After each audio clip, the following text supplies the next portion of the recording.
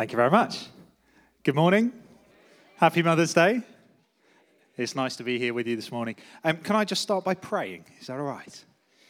Father, I thank you for today. I thank you for every single mother here this morning. Jesus, we thank you for the gift that they are to us, both as husbands and as sons. And Father, I pray that this morning they will have a significant morning, that they will feel blessed and loved, and that will go for everybody in this building, not just the mums as well. Great. Today, I'm going to have a look at one amazing mother in the Bible. And for those of you who are tempted to switch off and think, well, hold on, I'm not a mum, so maybe actually I don't need to pay attention. That's okay. If you're not a mum in this room, it's not a problem. Neither am I. I can confirm that the rumors aren't true. We do have a baby due in about 2.5 weeks, maybe. It's fine. We're not ready. It's fine. But I can confirm I'm not the mother. It's all good. So if you are tempted to switch off, please don't. Please stay with me. Because even though I'm going to be talking about mothers, that doesn't mean I'm just talking to mothers. Okay? So just try and stick with me, and hopefully we will learn something together this morning. But we come across this mother in the Bible, in a book of the Bible called 1 Samuel chapter 1. And it starts like this. There was a certain man, not the mother, just in case you're concerned, from Ramathaim, a Zuphite from the hill country of Ephraim, whose name was Elkanah, son of Jeroham, the son of Elihu, the son of Tohu, the son of Zuph, and Ephraimites. There's some amazing names in that, isn't there? I'm not going to name my child any of those names. Again, rumors. He had 2 wives. One was called Hannah and the other Peninnah. Peninnah had children, but Hannah had none. And year after year, this man went up from his town to worship and sacrifice to the Lord Almighty at Shiloh, where Hophni and Phinehas, the 2 sons of Eli, were priests of the Lord. Again, not going to call it any of those names.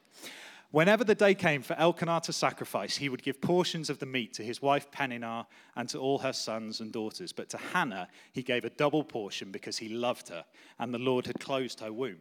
Because the Lord had closed her womb, her rival kept provoking her in order to irritate her. And this went on year after year. Whenever Hannah went up to the house of the Lord, her rival provoked her till she wept and would not eat. So there's this guy called Elkanah who's got 2 wives, extremely brave man, much braver than I am. But he has 2 wives for one reason or another. And one of them doesn't have any children. And at the time, culturally, that was really significant. A lot of the self-worth and a lot of the value placed on her in the community was based on whether or not you were able to give kids to your husband. And that was a real issue culturally at the time. It is less of an issue now, but we do have issues that are linked to our self-worth. Some of it may be body image, some of it may be finance, and maybe how much material wealth you have. But sometimes there are issues in life that are linked to our value as perceived by other people. It doesn't have to be how it's perceived to you, but sometimes it is how it's perceived to other people. Remember, man looks at the outward appearance, God looks at the heart. But Hannah has an issue. And she's got somebody in her life that is making that more and more and more of a problem, who happens to be a direct rival with her. And we know that there are issues in life. We know that there are struggles in life, and that sometimes people can make them better or they can make them worse. And that's just the way life is. But what's great about this story and about the Bible in general is that the Bible is full of struggles. And actually, that tells me something very important. It tells me that when you have a struggle in your life, that there are struggles in life, and that God knows. God knows that life is difficult. God knows that there are struggles in life. And that, to me, is an encouraging thought. That actually God knows my struggle, God understands my struggle, God knows that there are difficulties in life. Now, you may be going through a struggle at the moment. You may not, and if you're not, fantastic. That is brilliant. Enjoy life while it's good. It won't always be good. But that's okay. When it's good, enjoy it, rejoice, and love that time, because it's a very important time. But when there's a struggle, remember, God knows that you're struggling. Jesus even acknowledges this. John 16:33 says, I've told you these things so that in me you may have peace. In this world you will have trouble. But take heart, for I have overcome the world. So though there are struggles, Jesus is greater, as we've just sang. Jesus is stronger. And actually, for those of you who are married, I'm not talking just to married people this morning, but if you are married, Paul, in one of his letters, letter to the Corinthians, makes a connection, direct connection between trouble and marriage. So just for those of you who are married, but those who marry will face many, many troubles in this life. And I want to spare you this. I am extremely privileged to be married to a wonderful woman, just to preface what I'm going to say. But those of you who are married will know that marriage doesn't make life simpler, it makes it more complicated, because it tends to highlight the issues that you have personally. I know that my marriage has highlighted some issues that I have personally over the course of our 7 years. First time. Check it out, first time. But sometimes life is difficult, and some of the decisions that we make and the choices that we make and the vows that we make don't necessarily make life difficult, but sometimes can cause us difficulty further down the line. And it's some things that we need help from God to work through. So it's encouraging that God knows that life is hard. And Hannah has this struggle. Fortunately, though, speaking of marriage, she has a very, very supportive husband who always knows how to say the right thing. Her husband, Elkanah, would say to her, "Hannah, why are you weeping? Why don't you eat? Why are you so downhearted? You've got me. Don't I mean more to you than 10 sons?" It's a strong moment for husbands everywhere. Sometimes, and I can only speak for myself, I'm sure all you other gentlemen don't suffer from this, but sometimes I have a talent for saying the wrong thing. I often don't realize it's the wrong thing, and often my intentions are very, very good. Like I say, we have a new child. It won't be that, it'll be that big, because it'll be lying down. But we have a new child due in about 2.5 weeks. We have a 3-year-old child who is this tall at the moment, give or take, called Gideon, who is amazing. But when he was born, we went through the process of a natural birth and having labor. I have cleared this with my wife. I am allowed to tell this story. It's okay. And during labor, as some of you may know from experience, and some of you may have just seen one born every minute, can be quite a painful process and a very difficult process for the lady. It can be quite a time-consuming process for the man, but obviously not quite as painful, etc. And at one point during labor, I was trying to encourage my wife and help my wife through this difficult time. And so I used this phrase of, "Come on, we can do this," right? I know, gents, you're thinking, that's amazing, genius, I will use that, that's perfect. No. The response that I got from saying that sentence was, "There's no we about it."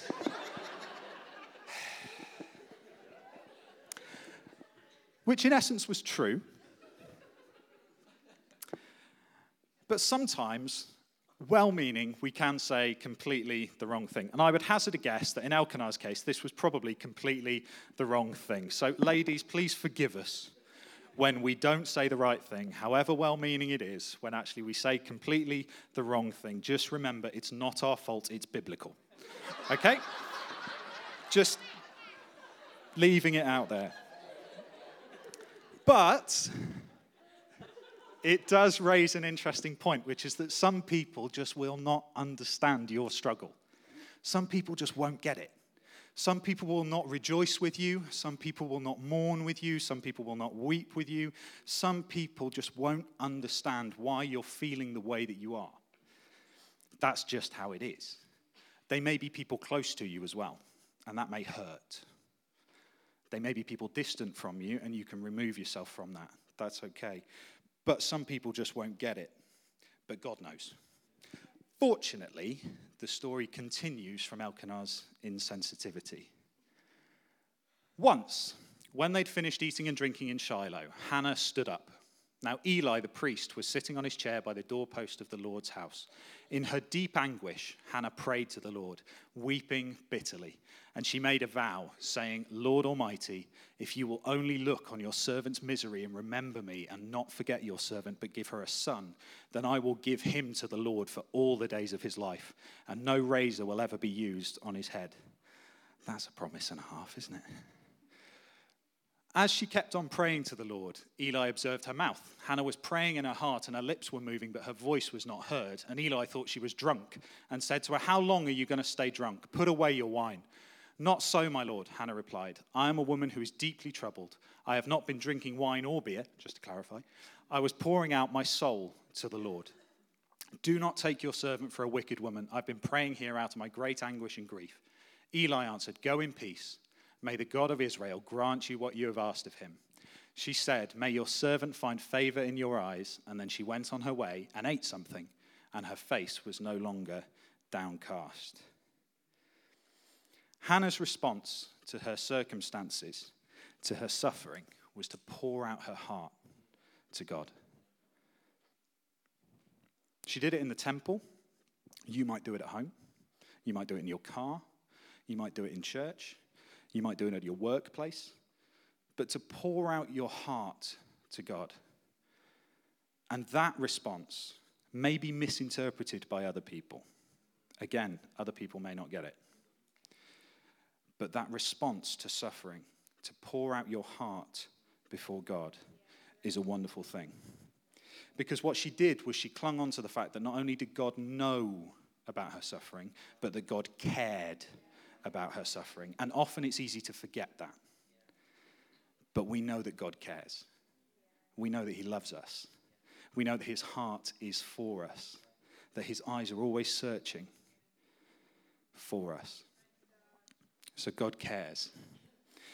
And actually what she was doing is she was doing what it says in 1 Peter, which is cast all your anxiety on him because he cares for you. She was doing it before they'd even written those words. It's a principle of life that when it's tempting to give up, sometimes you just got to keep going. When it's tempting to just throw it all away, keep going. If you're struggling, keep going.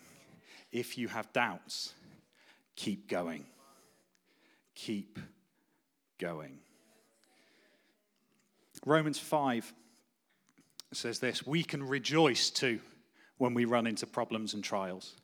It doesn't say it's easy, notice, but it says we can rejoice. It's an option. For we know that they help us develop endurance, and endurance develops strength of character, and character strengthens our confident hope of salvation. And it goes on to say that that hope does not disappoint us. Jesus will not disappoint you. If you pour out your heart to him and you place everything in his hands, you cast all your anxiety onto him, he will not disappoint you. That hope will come through. That phrase, character building, is quite an interesting phrase. It was an interesting phrase for me growing up because I used to relate it to household chores or household jobs. Anytime I was doing the washing up or anytime I was digging in the garden or doing anything that my dad had asked me to do, he'd be, why are you making me do this? Because it's character building. But it does build character in us. Not necessarily digging the garden, although that might do, depending on what character issues you're trying to deal with. But suffering will build character in you. And it teaches us that God is faithful. And that God gives to the faithful. That those who are persistent and those who endure and those who stick through to the end, God gives to. That God will reward. So if you are struggling, keep going. Bear with me.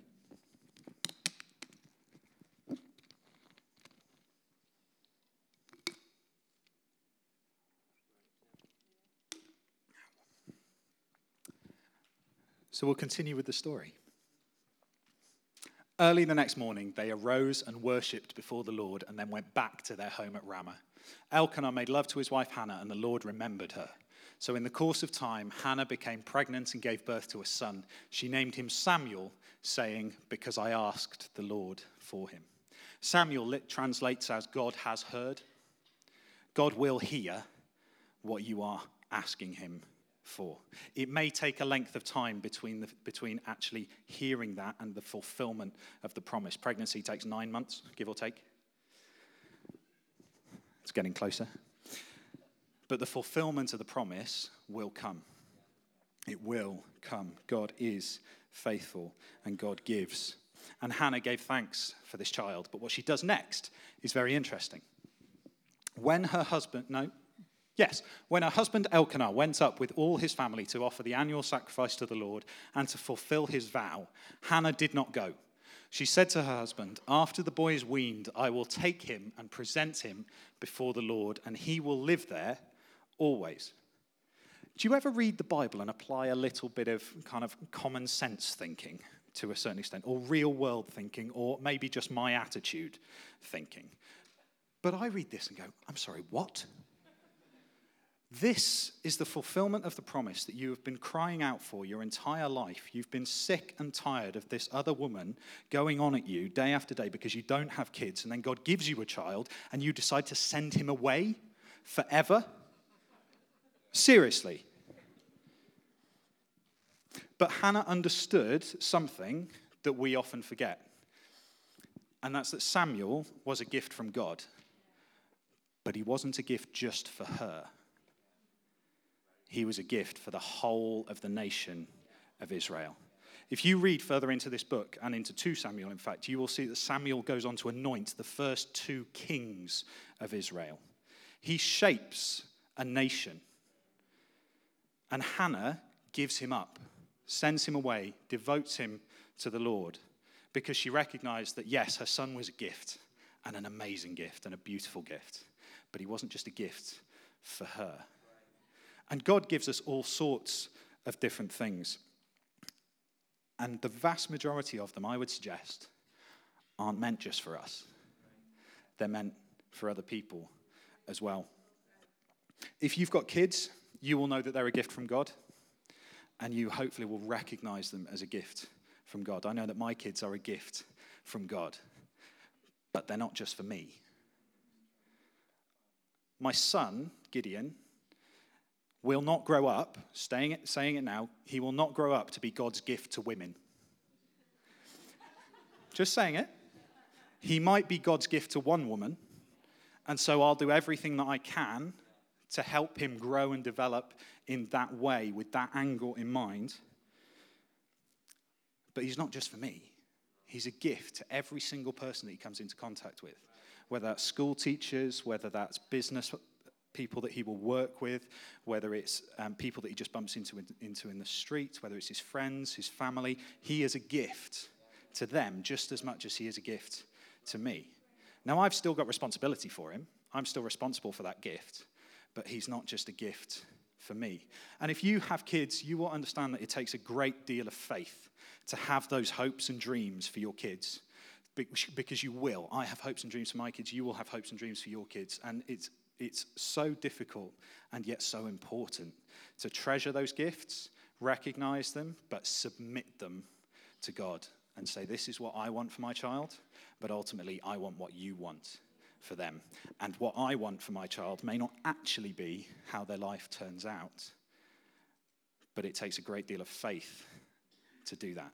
If you don't have kids, consider this. I believe that every good thing in your life comes from God. You might believe that as well, you might not. Just from a material aspect, we live in the top 25 countries in the world, so we have a great deal more than a lot of other people in the world anyway. But every good thing, I believe, is a gift from God. But it's not necessarily just a gift for you. We're in the process of moving house at the moment. We're about to have a child and move house at the same time. If we're going to do something, we believe in doing it properly. So it's fine. But when we moved into the house that we currently live in, we decided to give it a name. Some people name their houses. Some people name their cars. If you're one of these people who name your cars, bless you. I don't understand you, but fair enough. But we decided to give our house a name, and we gave it the name Noddfa, which is spelled Noddfa. It's Welsh. Don't ask for logic. But Noddfa, which means sanctuary or safe place, because that's what we wanted our house to be, both for us and for our kids and for anybody else that came in. And we're going to take that name with us when we move house, because we believe that our house is a gift, but it's not just for us. Now, it doesn't mean that you open your doors to absolutely everybody. You've got responsibility to protecting your kids and all of that stuff as well. But it's a gift. For you, if you don't have a house, you may have a car. Your car is a gift. Might not just be a gift for you. Your finances are a gift, but not just for you. Your relationships are a gift, but not just for you. Everything that you have in your life is a gift of God, but it's not just for you. Your life is a gift. Every single breath, every single morning that you wake up, I believe, is a gift, because it's not guaranteed. And some of us know that more poignantly than others. But your life is a gift, but it's not just for you. If you are a Christian, if you've given your life to God, that you've invited Jesus into your heart, your salvation is a gift, but it's not just for you. It's for everybody else that you will meet. God's love is a gift, but it's not just for you.